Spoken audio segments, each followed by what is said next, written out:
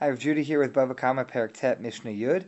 Now this Mishnah builds on the subject of the last Mishnah. This now has nothing to do with really the rest of Bava Kama. This has nothing to do with stealing from somebody. It has nothing to do with denying payments. It's just on continuing on this theme of what happens if someone really isn't supposed to get their father's property, but kind of needs it, and it is an inheritance, but something happens. So here we go.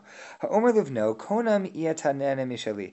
If someone says konam is a word of taking a neder, of taking a vow. It should sound familiar perhaps from Hatzarat Nadarim, the statement that we make before Rosh Hashanah to try to say that any vows that we took shouldn't really be vows. I mean, still personal commitments, but we don't want to. We also say it in Kol Nidre, this word konam.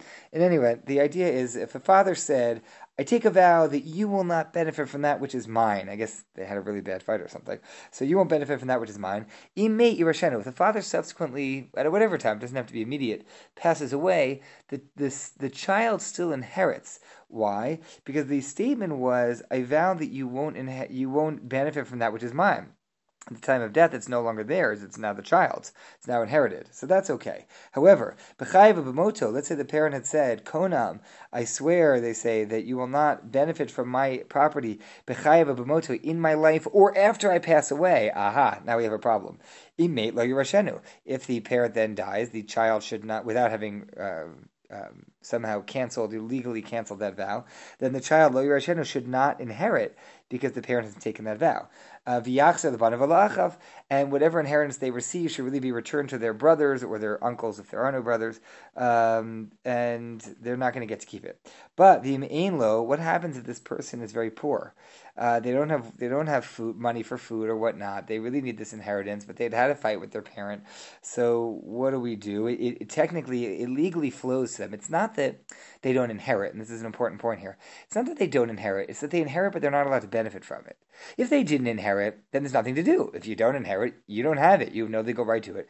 If it went to somebody else, it went to somebody else. But here, they inherit, but they're not allowed to make use of it. That's why they give it back to their brothers or their uncles.